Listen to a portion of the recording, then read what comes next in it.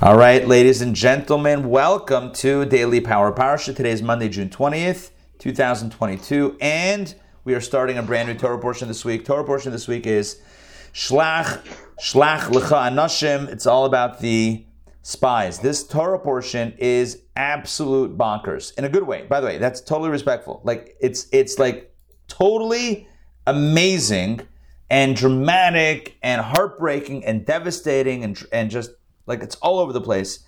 There's so much to talk about and so many life lessons that we can learn from the narrative, from the drama, from the story. So let's just jump in without further ado. I'm going to share my screen and let's do DPP. Torah reading for Shlach. I always find it interesting when Chabad.org has a different spelling for Shlach than it does for Shlach right above it. You notice that? Shlach. I feel like it's highlights. What's different? The E. Anyway, Shelach or Shlach, either way, that's the name of this week's Torah portion. And Shlach means send. Send.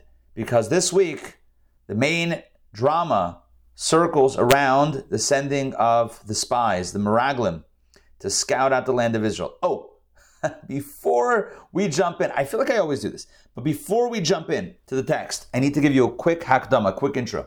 And that is that the Jewish people had, I'm just doing a quick recap of the history, they had gone out of Egypt, received the Torah, sinned with the golden calf, built the Mishkan, inaugurated the Mishkan, and it was now about a year, give or take a year plus after the Exodus.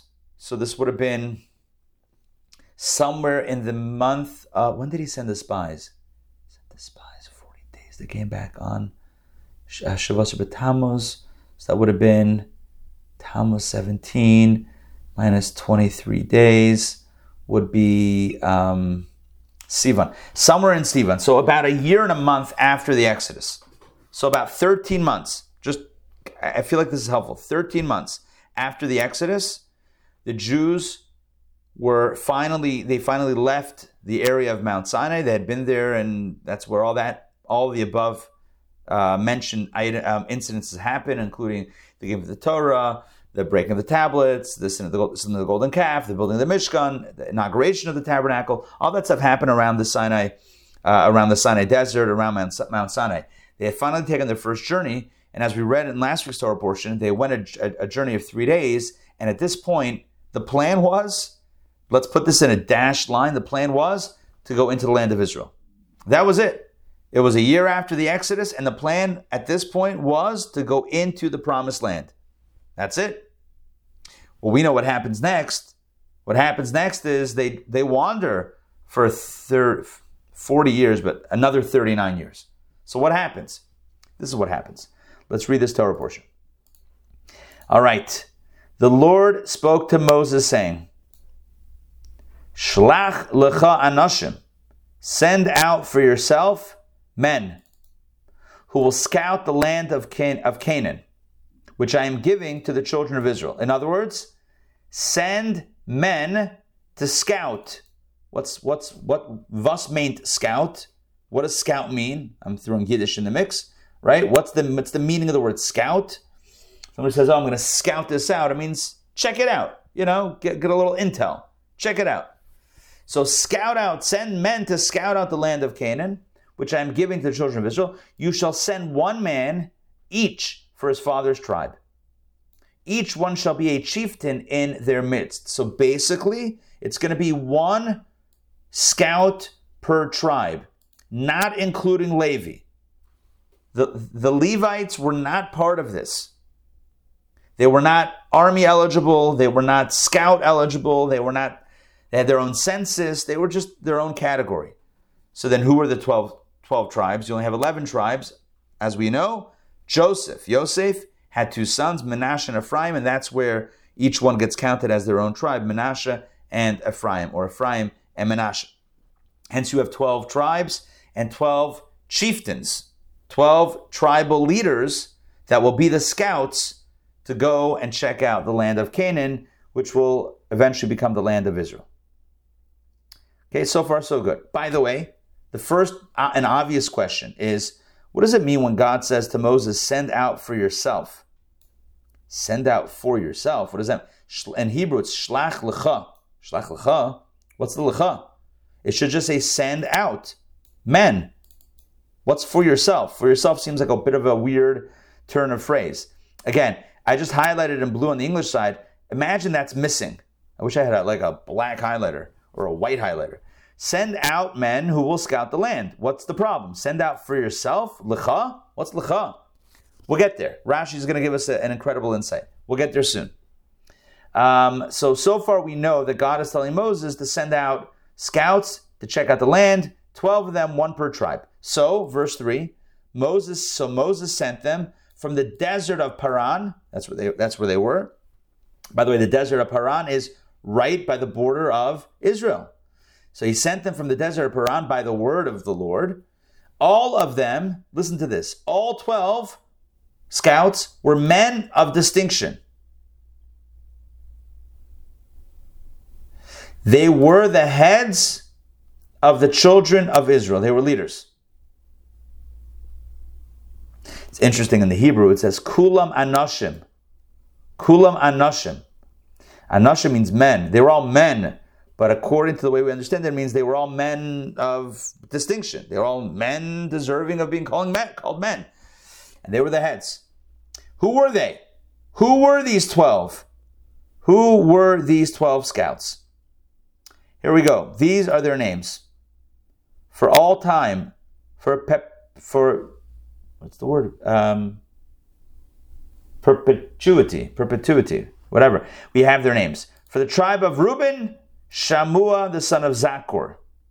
For the tribe of Shimon, Shaphat, the son of Chori. For the tribe of Yehuda, Judah, Kalev, the son of Yefuneh. For the tribe of Yisachar, Yigal, the son of Yosef. The tribe of Ephraim, Hoshea, the son of Nun. The tribe of Benjamin, Palti, the son of Raphu. For the tribe of Zavulun, Gadiel, the son of Sodi. For the tribe of Joseph, for the tribe of Manasseh, remember Joseph has two, Gadi, the son of Susi. For the tribe of Dan, Amiel, the son of Gamali. For the tribe of Asher, Sisor, the son of Michael. For the tribe of Naphtali, Nachbi, the son of Vopsi. The tribe of Gad, Geuel, the son of Machi. That's 12. These are the names, by the way, if anybody's ever looking for creative Hebrew names. There you go. It's a bunch of untapped potential, although, maybe not, because 10 of them, as the story unfolds, spoiler alert, 10 of them come back with a negative report against the land. Anyway, these are the names of the men Moses sent to scout the land. Oh, and one more thing. Moses called Hoshea, the son of Nun, Joshua, Yehoshua. Basically, Moses changes the name of one of these guys. Who is he? This one, right here. Tribe of Ephraim, Hoshea, the son of Nun. Moses changes his name from Hoshea to Yehoshua.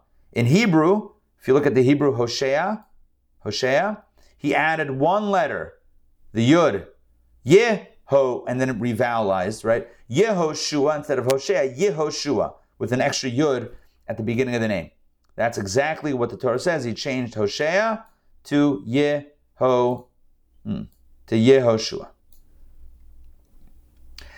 There's a tremendous Rashi on this, which we'll get to. But we're going to go through the narrative a little bit. What was their mission? What was their mission? What was their mandate? They are scouts. But what's their job? What are the parameters of their scouting mission? Moses sent them to scout the land of Canaan. And he said to them, here are the instructions. Listen carefully. He said to them, go up this way in the south and climb up the mountain. Approach from the south, climb up the mountain. You shall see what kind of land it is and the people who inhabit it. So check out the land and the inhabitants. Are they strong or weak? Are there few or many? These are relevant questions, especially if you're planning on conquering the land, right? The Jews are planning on taking it over. It would be wise to find out what's going on. Let's get some intel. And what of the land they inhabit? What about the land itself? Is it good or bad? And what of the cities in which they reside? Are they in camps or fortresses? In other words, are the cities open, which would make it easy to attack? Or are they with walls and fortresses, secured? What's going on in Canaan? Nowadays, you would just send a drone, maybe. Just get some aerial footage. Send a spy plane. Just check out the aerials. Boots on the ground, baby. They sent 12 people. Check it out. And what is the soil like? What is the ground like? Is it fat or lean? I'm no expert in soil, but I'm pretty sure there's no fat or lean soil. But I mean, like what the stuff that it grows, I'm sure it means the growth. Is it fat or lean? Are there any trees in it or not? You shall be courageous, and take from the fruit of the land. In other words, take some samples, bring it back. Moses like, hey, I heard good things about the Jaffa oranges. Hook up a brother. No, but he's like, get some samples. Let's make it happen. And FYI, the Torah fills in the info. This wasn't Moses' words to the spies, but the narrator of the Torah says it was the season when the first grapes begin to ripen. So things were growing. All right, let's pause here for a moment. First of all, I don't know about you. I just get very excited about this Torah portion. There's so much drama that's about to happen. But even right now, I don't know the story. Maybe I'm more of a narrative guy. Not that I mind. I don't have no problem with like a list of mitzvot, like do this, don't do that, do this, don't do that. But I love the narrative. Like, give me a narrative, I'm all in, right? So here we have a narrative. The Jewish people finally, after hundreds of years of slavery, after 400 years since the original promise of God to Abraham, 400 plus years from God's promise to Abraham that your descendants are going to inherit the land of Israel, the land of Canaan, the land of Israel, the promised land. After all that we've been through as a people, finally, our nation is poised to enter the land. And there's one more step. Let's send in some scouts. Shlach lecha. Let's do Rashi. Because Rashi will share with us some pretty interesting info. Send for yourself men. So first of all, the first question Rashi deals with is one that he deals with on occasion, which is juxtaposition. Why is this narrative following the previous narrative at the end of last week's Torah portion? So Rashi asked this question. Why is the section dealing with the spies juxtaposed with the section dealing with Miriam? If you recall at the end of last week's Torah portion, the Torah tells us how Miriam was speaking to Aaron, her brother, about her other brother, Moses, and about Moses' marriage with his wife and separating from her and da-da-da and all that stuff. And then God says, you're not going to speak about somebody behind their back. Tsaras for you. And Miriam is afflicted with tsarat, and she is quarantined for 7 days outside the camp. So Rashi asked the certainly rhetorical question, why is this story coming right after that story? Why are they, in the Torah, they're touching? I mean, we have, when you start a new Torah portion, it almost feels like an island, but it's not. Look in the Torah, it's like back to back. Why these back-to-back stories? Because she was punished with tsarat over matters of slander for speaking against her brother. And these wicked people, you know who that refers to? The spies. These wicked people witnessed it, but did not learn their lesson.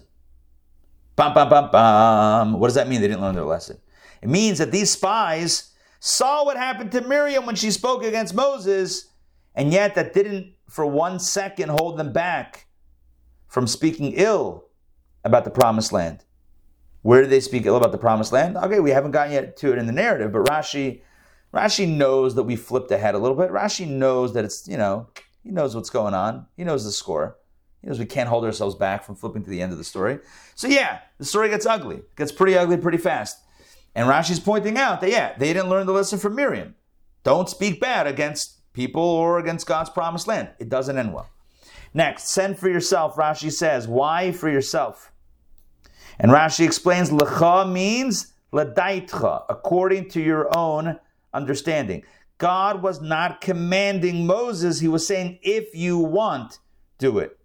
I am not commanding you, says God to Moses, but if you wish, you may send. I won't stop you. Rashi then explains how this all came about. What, Moses just decided unilaterally to send spies? What, was he bored? No. Since the Israelites had come to Moses and said, let us send men ahead of us, this idea of sending scouts came from the people.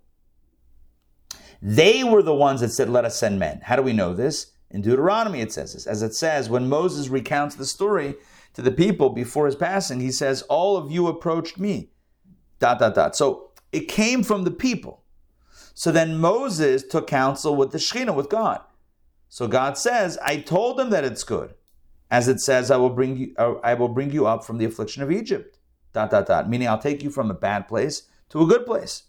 By their lives. Now it will give them the opportunity to err through the words of the spies so that they will not inherit it. In other words, let me explain Rashi very clearly. Let's explain the narrative. Here's the timeline of events. The people sense that the time is approaching.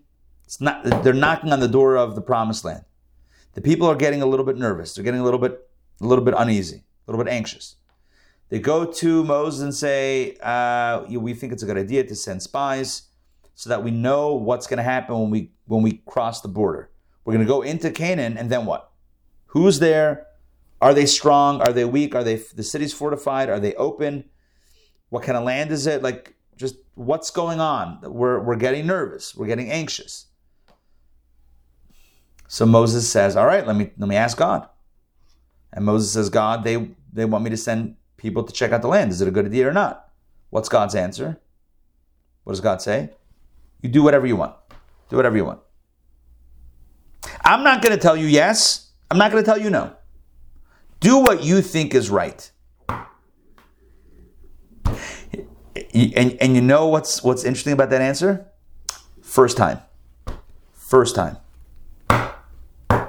When has God told Moses, do whatever you want? Since the beginning. Since the burning bush. Since God first appears to Moses at the burning bush. When does God tell Moses, you know what? You handle it. You deal with it. Whatever you want, you decide. Since when does God not have an opinion?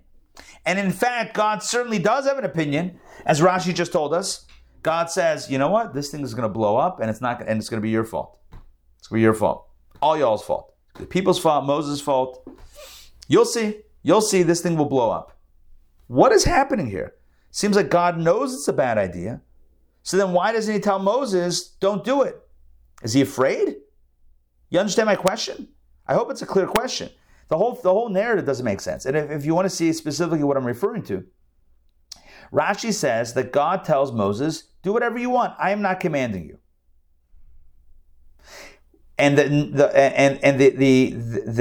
sequence of events is the people approach Moses, Moses approaches God, and God says, do whatever you want. And then God muses to himself, I told them it was good. If they're questioning it, fine, it's going to end in disaster. So God knows it's not going to work out. So why does he tell Moses, go ahead, or do whatever you want? Joy. He says, do whatever you want, but do it this way. Let the people take ownership of their decision, and everybody participates in it. Good. But why now? What's going on? Why suddenly is God not dictating? Everything's been by the word of God. Everything's been per divine command. Every time there's been a question, God has said equivocally, this, yes or no. Suddenly God's like, do whatever you want. What's going on? I have an interesting note. Yeah. I have a note here that says the incident of Miriam took place with Hazeros. Rashi is of the opinion that the incident of Korah's dispute with Moses, which is the subject of chapter 16 below, also took place with Hazeros. The sin of the spies took place after the dispute of Korah, for they were sent from the wilderness of Paran, where the children of Israel encamped. In other words, Korah, where the Levites said we're as good as Kohen, we'll use our fire pans. That was so. In other words, that's what it says here. So there was even more drama before this drama. Yeah. But again, I mean, yeah. But they're doing their own thing. You're saying they're doing their own thing. The Levites said, Korah said, we're as good as the Kohen. We can put our own fire. That's their word, not God's words. Right. God said the land was good. They said, no, we need to see if the land good. You're saying it's a God similar said, theme. Right. Saying it's a similar theme. I'll share with you an insight that the Rebbe shares about this, and in my opinion, it's really special. The Rebbe says that what was happening. Give me a second. Hold on, I'm just muting to get a clean background. The Rebbe explains that essentially there was a brand new stage happening right now, right at this point in time in history. It was moving from top down to bottom up, and I think this is kind of what we're all connecting with, right? It was moving from a top down dictatorship essentially to a bottom up ownership. As I think Joyce said, own your decision. Or maybe Mark said, or both of you said, right? Own it. God is telling Moses, you own it. The people should own it, for better or for worse. Why? Because that's the whole modality of the shift. See, until this point in time, you're being taken from Egypt, protected in clouds, fed miracle food, manna from heaven. A miraculous well of water is following you. Your clothes are dry cleaned in the cloud. See, even technology has not caught up yet. There's a lot of things that happen in the cloud, but not dry cleaning. I'm just saying. Can't upload your clothes. But then, according to the Talmud, the clothes were cleaned. Some of the clouds cleaned the clothes. It's a whole thing. Anyway, so it was a miraculous existence, meaning everything was done for them. They were like, the example is like children that are being taken care of by their parents, like young children who are dressed and fed and transported, everything for them. But at a certain point, there comes a stage where the child is now ready or not, it's now you got to make some decisions. And they're not always going to work out. God is God is modeling this idea of, I don't know what the right word is, of not facilitating, basically letting go and creating a space for the other to now step into their own space, knowing full well that they may fail. Knowing full well that, you know what? Not may, I'm being nice. That they will fail. They'll make mistakes. But you know what? That's better in the long term than never letting them have the opportunity to fail. So, quick example. You're teaching your kid, or anyone really, to ride a bike. And so they start off with the training wheels. I don't know what that is. Training wheels. And then you're holding the back of the bike. At some point, you let go. And you know without a doubt that they're probably not the bike riding prodigy that will get it the first time. You know for a fact they're going to fall. And you believe even that if they fall, they might even hurt themselves, no matter how much bubble wrap you put around them. They're probably going to get hurt, probably going to scrape an ear or two, or at least bruise an ego for falling. But what's the alternative? Forever to run after them holding the back of the bike?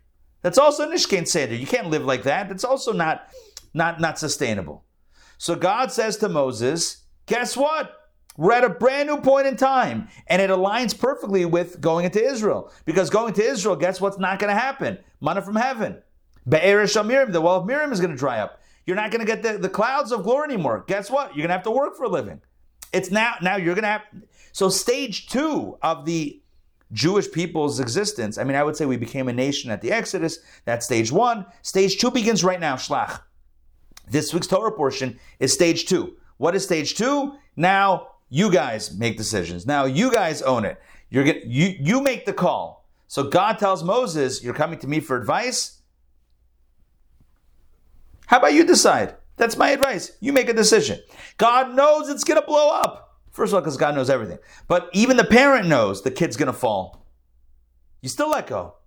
Because what's the alternative? Hold on forever? There's never going to be any growth. You know, holding on forever, I always come back to the giving tree. It's like the giving tree. It's like the tree that consistently tries to fix everything. And it's not the healthiest approach. I mean, it's an intuitive approach. It's easier, I think. I mean, I don't know if it's easier. It's comforting to try to make sure that your kid never falls. I think there's definitely an attraction there. There's definitely there's a pull. But then what's the alternative? I don't know. Anyway, good. So that's what's going on. Shlach lecha, you send. Why? God ran out of opinions? No. Because God wants us to make a decision and wants us to fail, but maybe wants us to learn from our mistakes, because that's how growth happens. So this is now Jewish people, Am Yisrael, Nation of Israel 2.0. This is no longer 1.0 is top down, 2.0 is you guys are making the call. By the way, it doesn't mean that God has no opinion anymore. It doesn't mean that God doesn't have expectations. Again, like parenting, you have opinions and expectations, but you're giving space for the child to grow and mature and to become an adult. That's what's happening. The Jews, to use a modern term, at least modern as of a few years ago, the Jewish people were about to start adulting, right? We're beginning to adult, using that as a verb, right? Beginning to adult. And when you start adulting, you make mistakes. That's the way it works. All right. Hope this makes sense. Back inside, let's do some more Rashis. Moses sent them, by the word of God with his consent. See, Rashi is making sure we understand how both are true. They were sent by the word of God. Moses sent them by the word of God. That means with God's consent. God did not stop him. Remember, God thinks it's a bad idea.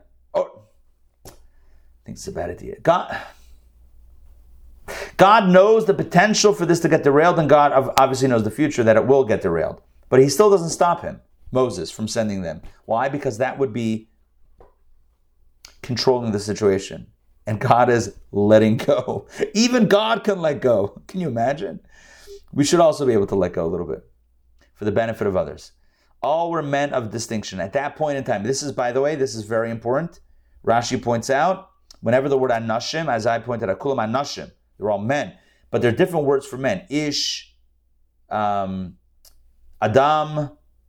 and Enosh, Anashim. Whenever the word Anashim is used in Scripture, it denotes importance. At that time, listen to this, at that time, they were virtuous. In the Hebrew, Va'isa Shah, at that time, Kesherim Hayu, they were kosher. See that word kosher? Kasherim, they were kosher. They were virtuous. They were okay. They got corrupted later, but at that point, they were all indeed men of distinction. Now, Moses, then the Torah goes through the 12 tribes, the 12 representatives, the 12 scouts, one per tribe. And then the Torah told us something interesting, as we read before, that Moses did a quick name change for one of them, for Hosea, the son of Nun. He calls him Yehoshua. He adds a Yud. Rashi says, what's going on over there? He prayed on his behalf. Moses prayed for Joshua. And what was the prayer? May God save you from the counsel of the spies. And that works in the Hebrew because the name Yehoshua is a compounded form of Ka Yoshiacha. Yehoshua is Ka Yud Hey, which is the two letters of God's name. Yud Ke, Yud Hey, Hashem Yoshiacha should save you. May God save you. From what? From the counsel of the spies. Which now reveals another layer to this. You ready? Even Moses was concerned. Because Moses, before Hosea heads out, he says, by the way, I'm now calling you Yehoshua. May God spare you from the counsel of the spies. What that means is even Moses was suspicious that something may go down. God is suspicious. Well, God knows that it's not going to end well. Moses is concerned that it might not end well. And still, it's important that this happen. Growth does not happen. Maturity cannot happen without making decisions, without making mistakes, without falling down and scraping some knees. That's the way it works. If you learn how to ice skate, you're going to fall. If you learn how to ride a bike, you're going to fall. If you play football, you're going to get hit. Maybe that's something else. Anyway, the point is like this. If you start a business, you're going to get challenged. You're going to hit challenges. That's the way things work in life. Moses doesn't stop it. God doesn't stop it. And the narrative continues back inside. Moses tells them to go up in the south. This was the inferior part of the land of Israel. Moses tells them to start off in the worst part of the land. Why? Because this is the custom of merchants, salesmen. They show their inferior goods first, and afterwards they display their best. Like, well, you can get like a jewelry salesman, right? Like, here's a ring, okay. Or you can go with bam, bam, bam, and then they pull out the good stuff, right? So Moses was trying to get them excited about Israel. So he's like, check this out. They'll be like, not bad. And then they'll go to the other part of Israel, like, whoa, this is amazing. As opposed to starting off on a high and then kind of going to worse places, then you end with a bad flavor in your mouth. So start low and build up from there. Some good salesmanship. Rashi says, check out, Moses tells the scouts, check out what kind of land it is. Some countries rear strong people, and some countries rear weak people. In other words, just the way it is. In some lands, you have strong people, some lands not. Some produce large populations, some produce small populations. Interesting how it's attributed to the land, almost, the country itself. But that's the way it is. Are they strong or weak? He gave them a sign. Moses gave them a sign. If they live in open cities, listen to the counterintuitiveness. If they live in open cities, not fortified, it is a sign that they are strong since they rely on their might. They don't need walls because they're strong. And if they live in fortified cities with high walls and fortresses, it is a sign that they are weak and they need those protections. Are you with me on this? Does it make sense? If they're living open, they're confident. If they're living closed up, a little bit scared. Are they in camps? Camps are cities which are exposed and open, unwalled. Is it good? Is the land good? Possessing springs and other good and healthy water sources. What about the water supply? Does it have trees? Does it have a tree? Does it have a worthy man? Rashi says, it's not a physical tree. It means, does it have a worthy man who will protect them with his merit, like a tree? Does it have a tzaddik? Are there any tzaddikim there? And he sent them when the first grapes begin to ripen, the season in which the grapes begin to ripen in their first stage of growth. Remember, this was Sivan time, so right around this time of year. Maybe like a few weeks ago, like around this time of year. Okay, let me pause here for a moment and check in with you guys. Everything makes sense so far? Yes?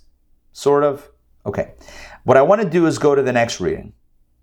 Because the next reading is where it gets interesting and where the drama continues. Okay? Here we go.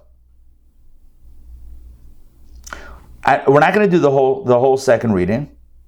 We're going to do probably until chapter 14.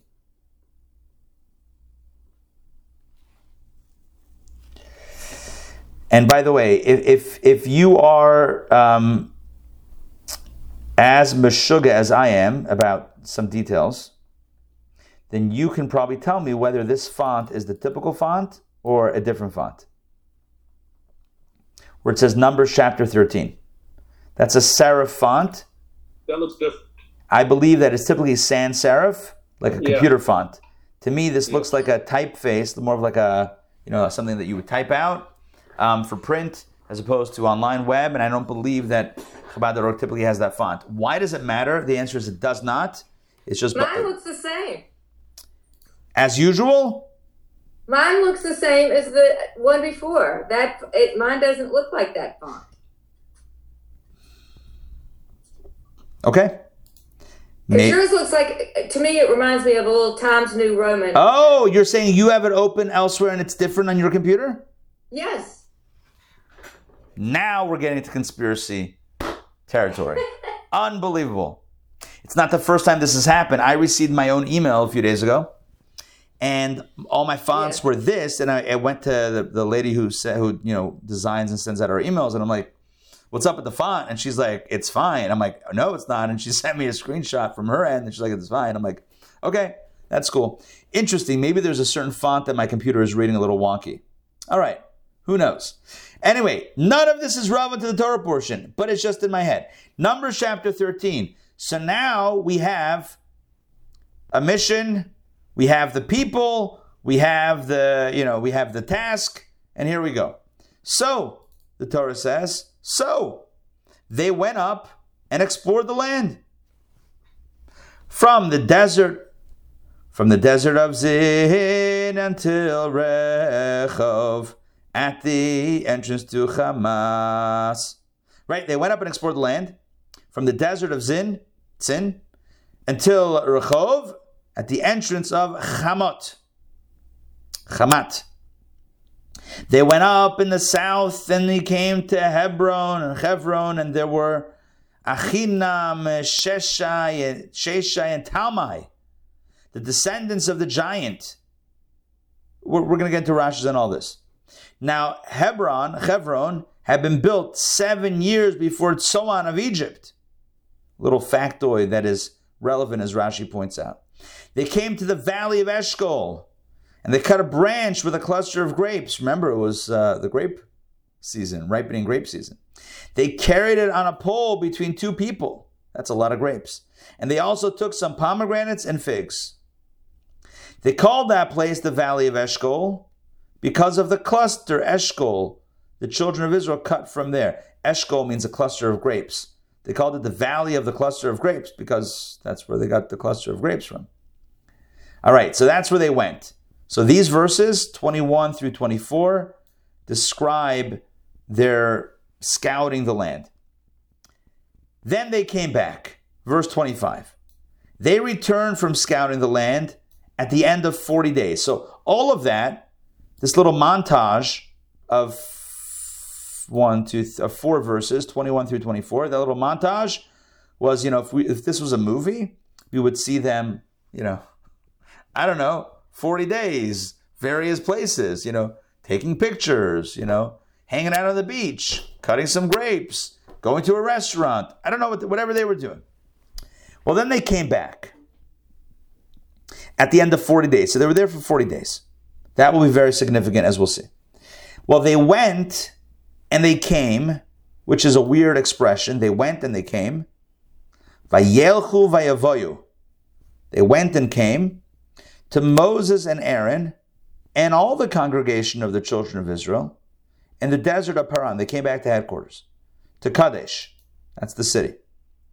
They brought them back a report. They brought a report back to Moses and Aaron, as well as to the entire congregation, and they showed them the fruit of the land. So they came back with a report and with samples.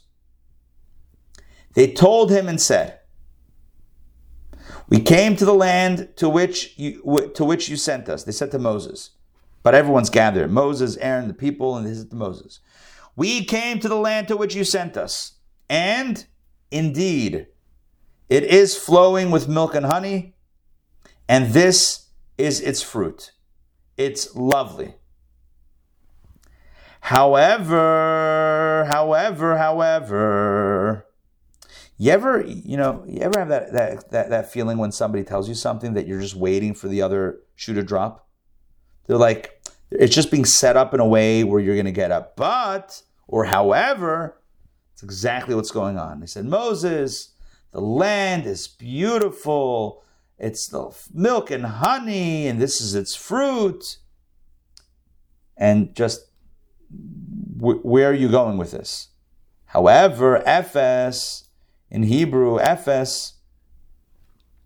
However, the people who inhabit the land are mighty. And the cities are extremely huge and fortified. And there we saw even the offspring of the giant, which, by the way, we talked about before, right? We even named them Achiman, Sheshai, Talmai, the descendants of the giant. Yeah, they met descendants of the giants. Giant. So the land is beautiful, but the people are mighty. The cities are huge and fortified. And there were giants there. By the way, we're not done yet. The Amalekites dwell in the southland. The people knew Amalek. Amalek was the first nation that attacked the Jewish people. there had already been at least one, if not more than one, battle with Amalek. Amalek was already an enemy of the people. The Amalekites dwell in the southland. That's to get people a little anxious. While the Hittites, the Jebusites, the Amorites dwell in the mountainous region. The Canaanites dwell on the coast alongside the Jordan. At this point, they're name dropping. All these people, all these nations, all these kings, all in Canaan, all in one area of land. And it's clear where this is headed. They haven't yet stated a conclusion, but at this point, it's clear where this narrative, where this report is headed. I mean, they came back and they said, yeah, the land is great. There's a lot of good food. However, people are strong, cities are fortified, there are giants, Amalek, Hittites, Jebusites, Amorites, Canaanites. Yeah. At this point, Caleb, one of the 12 scouts, he steps in. Here's what you need to know. Of the 12 spies, or 12 scouts, two of them came back faithful to the belief that it could happen, that God will make it happen, that they had nothing to worry about. Caleb, right here, verse 30, and Joshua, the one that Moses changed his name from Hoshea to Yoshua, the one who would ultimately become the successor of Moses and lead the people into the promised land. Yeah, he remained true to the mission. Caleb silenced the people to hear about Moses, because the people were the spies, the other 10, and they were talking smack about Israel and about the possibility of doing it. So Caleb silences the people to hear about Moses. How? He jumps in and says, and you know what else Moses did? To try to get them to think that he's about to drop some more juicy gossip. And then he says, he makes a 180-degree turn. And he said, no, we can surely go up and take possession of it, for we can indeed overcome it. He interjects the positive conclusion. He sees where the scouts are headed and he says, nope, you guys are wrong. We can do it. We can do it. We can surely go up and take possession of it, for we can indeed overcome it. But the men who went up with him said, no, you are wrong. We are unable to go up against the people, for they are stronger than we. That should be an end quote. We need another quotation mark right here. Should be the end of the quote. They, the 10 scouts, spread an evil report about the land which they had scouted, telling the children of Israel, they kept on going, the land we passed through to explore is a land that consumes its inhabitants. And all the people we saw in it are men of stature, consumes its inhabitants. We are goners. They're men of stature, strong people there. There we saw the giants, the sons of Anak, descended from the giants. In our eyes, we seemed like grasshoppers, and so we were in their eyes. Essentially, there is no shot. There is no chance. How did the people react? Well, the entire community raised their voices and shouted, and the people wept that night. But we're going to stop here. We're going to go back to Rashi, because what we've seen so far is enough for us to get a picture of what goes down with the spies, what goes down with this incident. They go and they scout for 40 days. They come back, beautiful land, the physical beauty is great, the food is great. People are too strong, the cities are too fortified, there are giants, we're grasshoppers, it's done. Caleb tries valiantly to say, no, we can do it. The lonely voice in the crowd. No, we can do it, we can do it. Drowned out by the shouts of fear-mongering, and the cries and the screams of the people, protests and sense of helplessness. At this point, the fate is sealed. This generation will not end up, as we'll see as the narrative continues, this generation will never enter that land, save for the two people, the two scouts that remain true to the mission, or that remain faithful in their mission, Caleb and Joshua. Those are the only two that will ultimately, 39 years later, enter the land, cross that border into Israel. Everyone else, the men, are done. I need to share with you one more insight. I'm going to share more than one, but one more now and then more later, or more soon. There is a commentary, I'm forgetting who says this. What was Moses' mistake? Shlach lecha anashim. The fact that he sent men. Had he sent women, this would have never happened.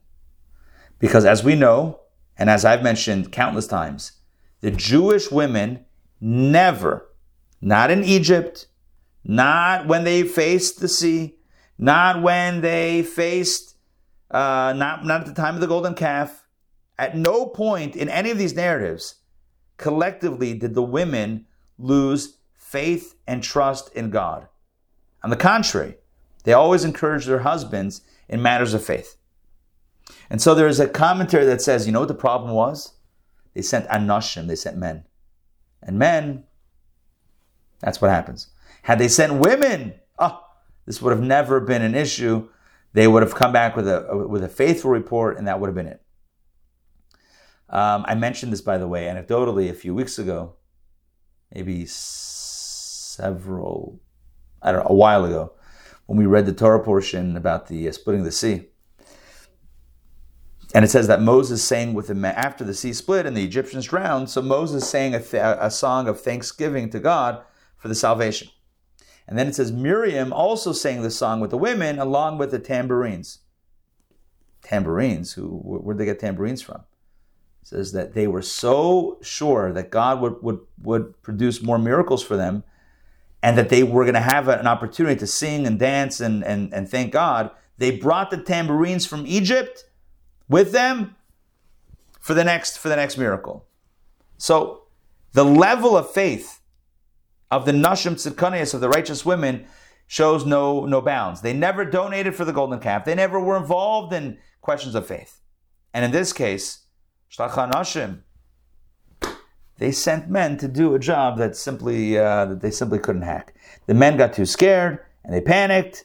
They blamed God. They blamed Moses. They blamed everything else. They blamed giants, and that's the way it worked.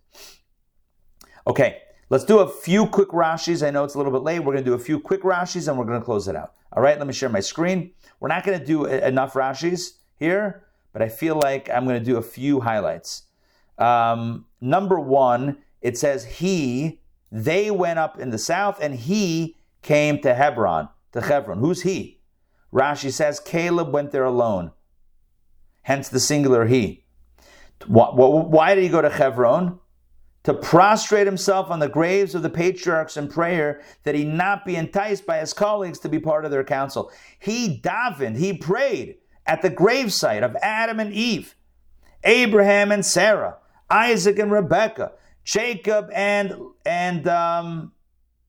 Rachel. He prays there to be spared from the evil counsel, from the counsel of his colleagues. He also could sense that they were going to go sideways, and therefore he said, please protect me from not getting caught up in this whole mess. Thus it says, Deuteronomy, I will give him, Caleb, the land on which he walked. Caleb received Hebron. They gave Hebron to Caleb ultimately when he entered the land, because that's where he prayed to be spared from this fate. I'm going to skip a few Rashis. Again, I'm only getting to the core of this. They carried the cluster of grapes on a pole between two people.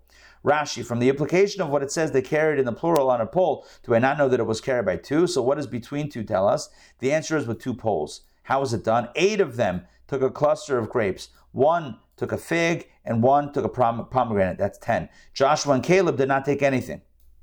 For the intention of the others was to present the slanderous report, namely, just as its fruit is extraordinary, so its people are extraordinary. They're like, wow, the fruit is massive. Can you imagine how big the people are?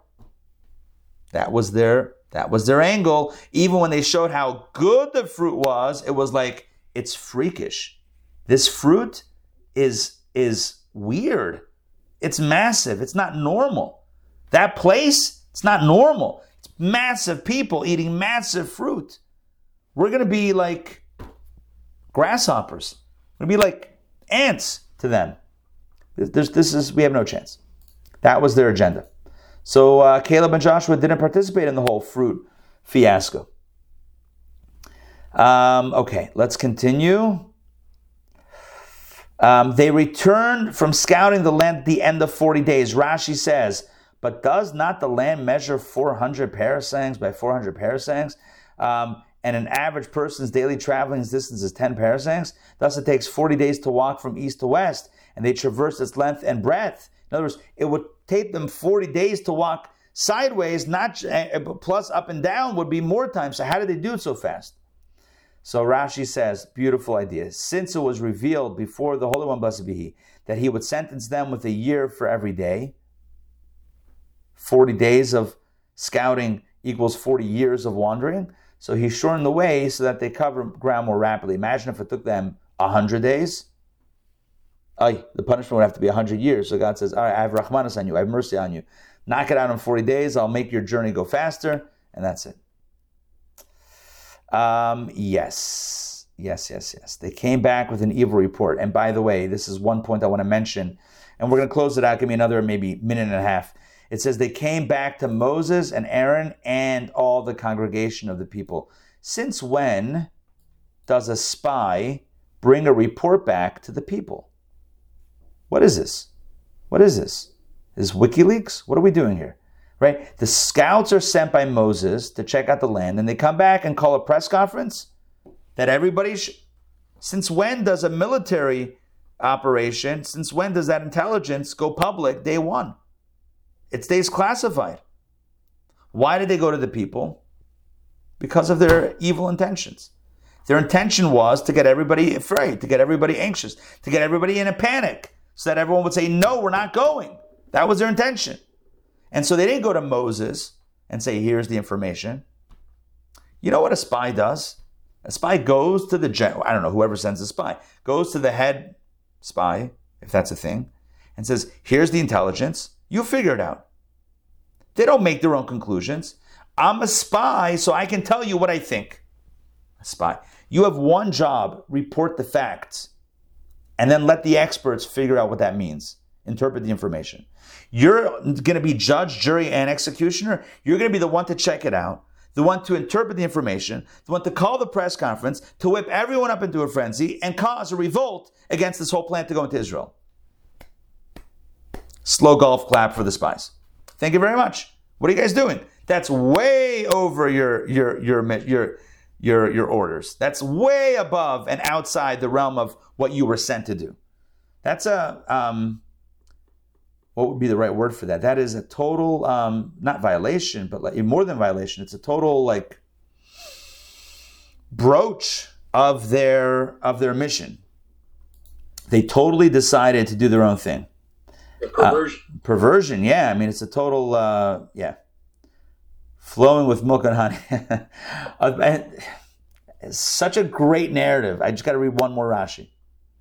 They said, the land is flowing with milk and honey. Rashi, any lie in which a little truth is not stated in the beginning cannot be maintained at the end. This is a lesson for liars. If you want your lie to be believed, make sure it has enough truth to make it believable. So they come back and say, look, it's a beautiful land. They had to say something true before they then gave it the old spinorama. So again, a lesson to liars, make sure it's plausible enough to be believed. If you're running a con, again, not that anybody should, but if you're running a con, you have to have enough plausibility for it to be believed. If it's totally outlandish, it's probably not going to be believed. You have to have a center, at least a center, an initial center on some element of truth. Really, Art. There's a good Rashi on they went and came. Yeah, I saw that. Yeah. Rashi says they went and came. Just like they came back with a negative report, so too they went out initially with evil intention. The challenge of that Rashi, and I skipped it because of this challenge, is how do we reconcile that with the earlier Rashi that says that they were kosher, when Moses sent them out, at that time they were kosher. So how can we say that they were kosher and they had evil intent when they went out? Were they kosher? They had evil intent. It's explained. There are commentators that explain it, but I wanted to leave that. Maybe tomorrow we'll do a deep dive into that. The Rebbe has the Rebbe has just numerous insights on this whole story, which again, we'll do tomorrow. I just wanted to kind of get our feet wet. So let me just quickly look here and see if there's any more Rashis that I want to mention.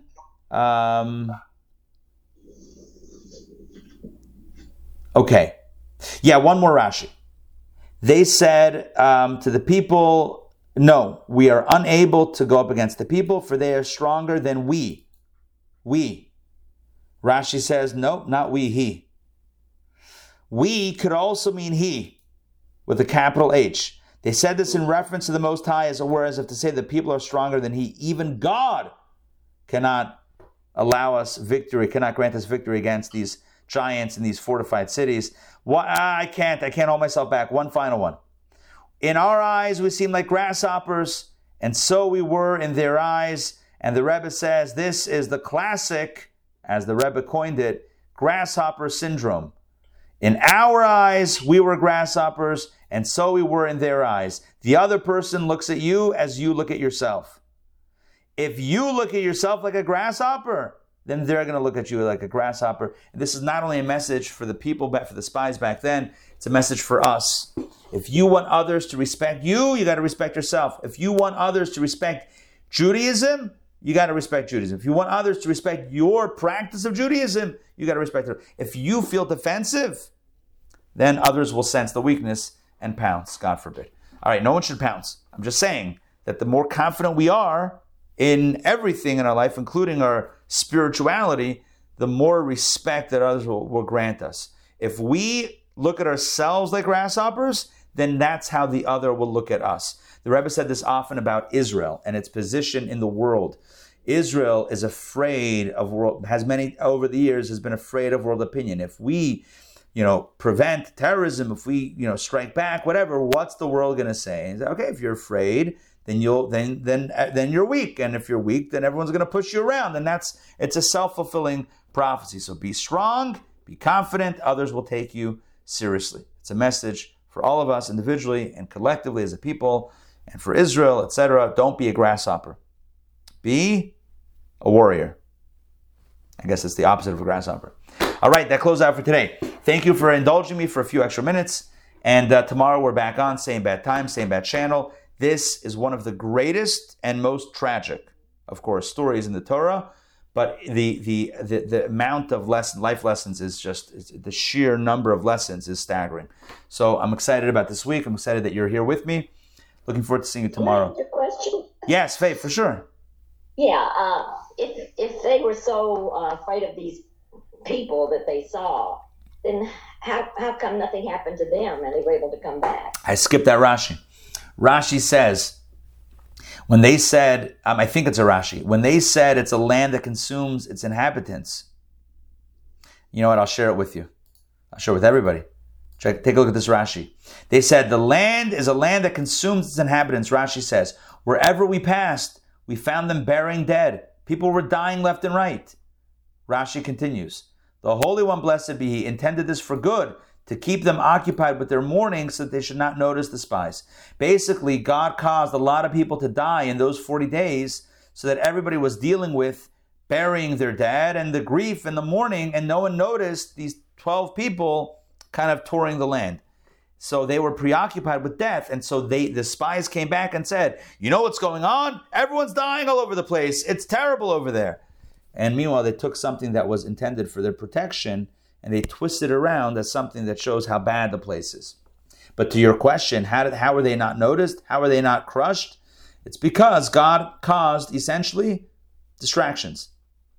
There's another word for that. God caused, distraction.